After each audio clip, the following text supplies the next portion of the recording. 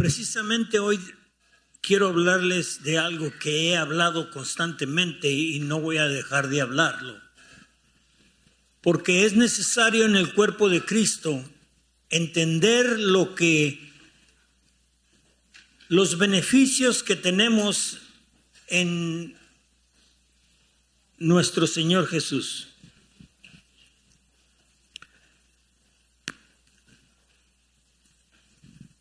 Hoy estamos empezando este servicio para el habla hispana. Gloria a Dios.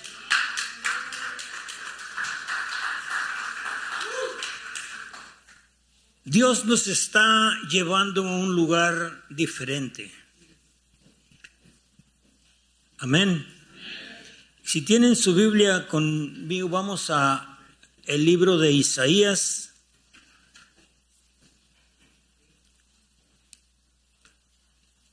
Isaías 61.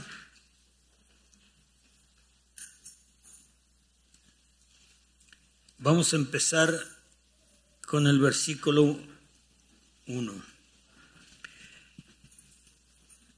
El Espíritu de Jehová está sobre mí, porque me ungió Jehová, me ha enviado a predicar buenas nuevas a los abatidos y a vendar los quebrantados de corazón, a publicar libertad a los cautivos y a los presos, apertura de las cárceles,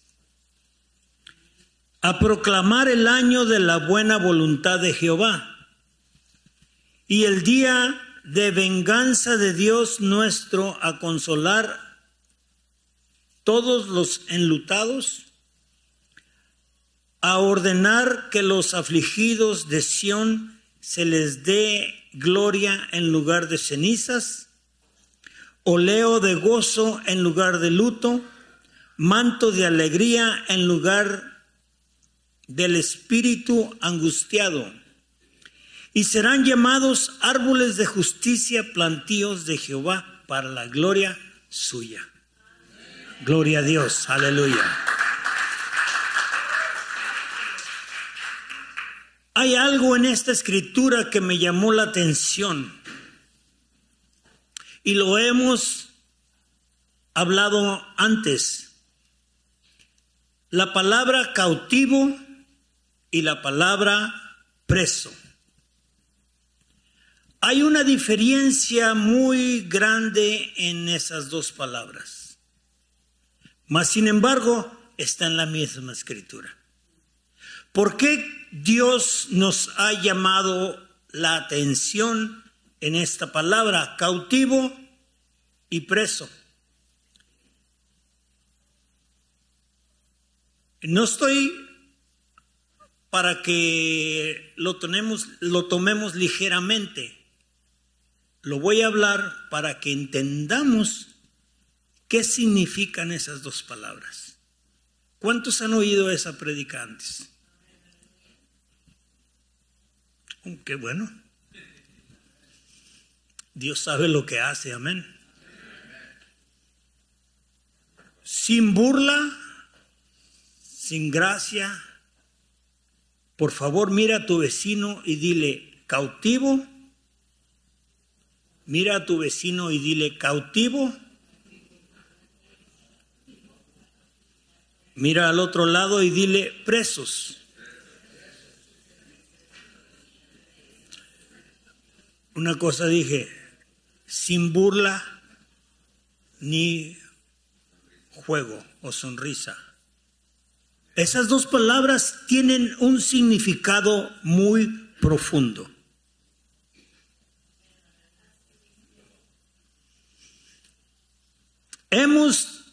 Me he dado cuenta que un cautivo es una persona que puede ser liberada con una oración de liberación o de sanidad. Cualquier persona cautiva en diferentes cautividades que hay en el mundo.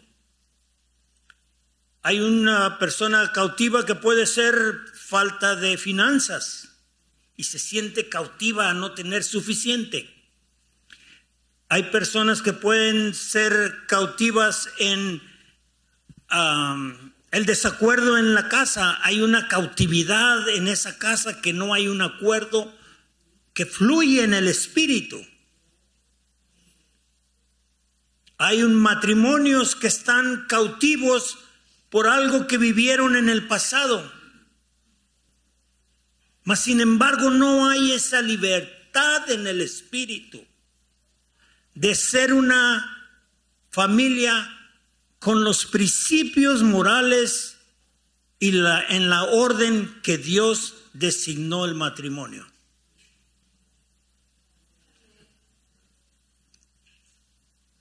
Amén. Mas sin embargo, hay presos.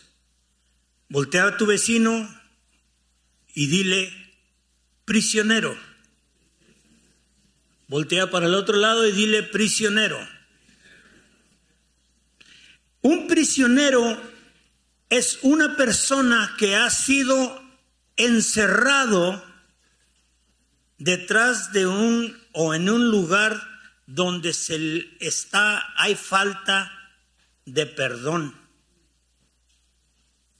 No ha recibido, no le han demostrado, no le han enseñado lo que es el perdón, mas sin embargo sigue prisionero detrás de esa reja que puede ser adicciones, pueden ser enfermedades, pueden ser muchas cosas que la vida a veces trae a las personas. Desacuerdos espirituales. Mas sin embargo, el cautivo puede ser liberado y recibir liberación, pero el preso no. Porque el preso está abandonado o está alejado de la llave que pueda sacarlo de su prisión. Es importante, pueblo, iglesia, es importante entender el significado de las dos palabras, que no son mías, son de la palabra de Dios, son de Dios. Y Dios quiere que, así como esas dos palabras en... ¿Cuántas hojas tiene la Biblia?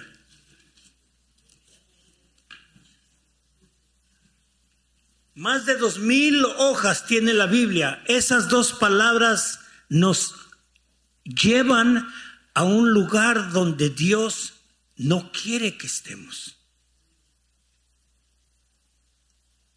Esas dos palabras tienen un significado tan profundo que si no las entendemos no podemos recibir la revelación del significado de las dos palabras, mas sin embargo estar cautivos o en prisión sin darnos cuenta.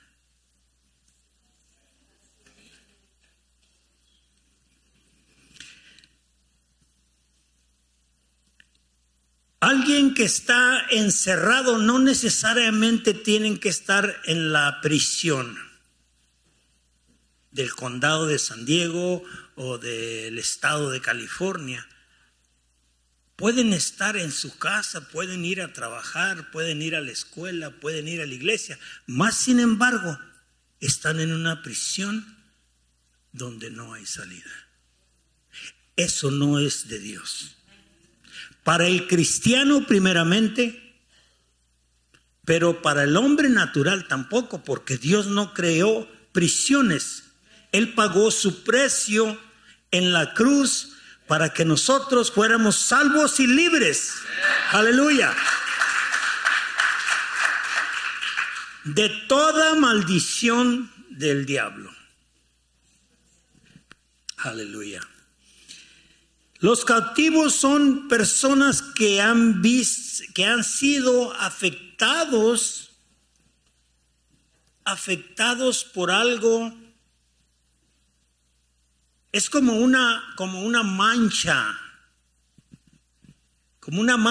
que no pueden quitarla de sí mismo. Pueden tenerla en la mente, pueden tenerla en el cuerpo, pueden tenerla en el corazón, una lastimadura, una ofensa, un rechazo. Ese rechazo puede ser lo que te puede poner muy fácilmente en cautividad. Puede ser abuso mental, abuso físico, verbal, abuso sexual.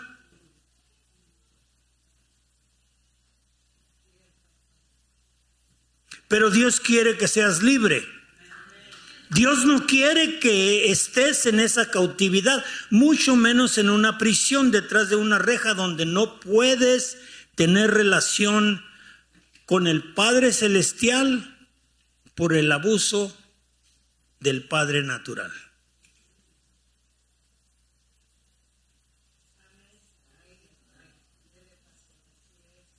¿Verdad? Dios mandó a su Hijo para que todo el mundo recibiera esa sanidad interna, emocional, física, mental. Mas sin embargo, el enemigo tiene un plan de destruir lo que Dios está edificando.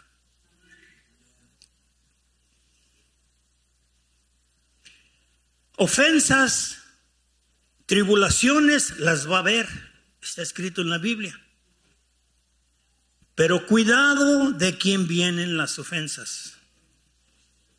Dios dice, wow, cuidado, quién trae las ofensas. ¿Por qué? Vamos a leer Efesios 6:12, por favor.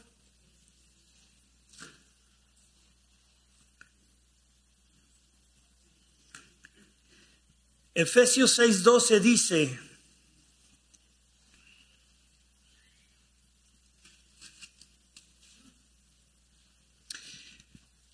porque, vamos a leer el 11, el 10. Por lo demás, hermanos míos, fortaleceos en el Señor y en el poder de su fuerza. La canción antes que cantaron el equipo de alabanza habló de lo que yo voy a predicar, y quise agarrar mi libro y apuntar las notas de la canción, pero cambiaron y empezaron a cantar Emmanuel, Dios con nosotros, que está con nosotros Dios. Amén. Está en nosotros Dios. Esa es la esperanza, esa es el propósito de Dios, que Él está con nosotros. Él nos está hablando a nosotros hoy, este día. Él está hablando a alguien. Por lo demás, hermanos míos, fortaleceos en el Señor y en el poder de su fuerza, vestidos de toda la armadura de Dios. El casco, la coraza de justicia, el cinto de la verdad, la espada de que es la palabra, y los zapatos que traen paz. Amén. Porque no luchamos contra sangre y carne, sino contra principados, contra potestades. Escuchen la palabra, principados, potestades. Dos cosas muy diferentes. Contra los gobernadores, de las tinieblas. Tenemos que prepararnos, hermanos. Tenemos que entender y educarnos en la palabra de Dios. Yo siempre he dicho, si yo invierto, Pastor Charlie, now it's your turn. Praise God. El domingo pasado nos habló para acá Javier, Abraham, a Zully. Si Pastor Charlie invierte en un traje, unos zapatos, una camisa, en sus lentes, los lentes le dan vista mejor. Puede discernir la palabra con revelación, viendo lo que dice la palabra. Su traje se quiere ver mejor. Viene a la iglesia bien vestido para darle gloria a Charlie o a Dios. Thank you, sir. Tenemos que entender que Dios quiere que las potestades y los gobernadores de las tinieblas de este siglo no se exalten arriba del que debemos exaltar, que el que pagó el precio por nosotros. Aleluya. Are we over now? Apenas estaba empezando. Aleluya. Gloria a Dios. Amén. Entonces vamos a hacer una cosa.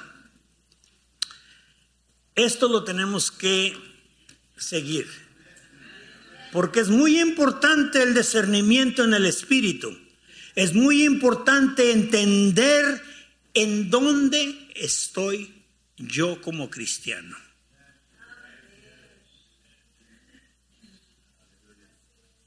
Y debemos practicar en el poder de su palabra, entender que su gloria está con nosotros. La gloria de Dios ahorita te está abrazando. Quiere que seas sano, salvo y liberado. Esa es la gracia de Dios y su gloria. Padre Santo, en el nombre de Jesús, te doy gracias por este día. Bendice a tu pueblo, Señor, en abundancia, Señor. Llénalos de tu espíritu. Dales un nuevo día, Señor, y bendícelos en el nombre de Jesús. Gracias por tu palabra. Amén y amén.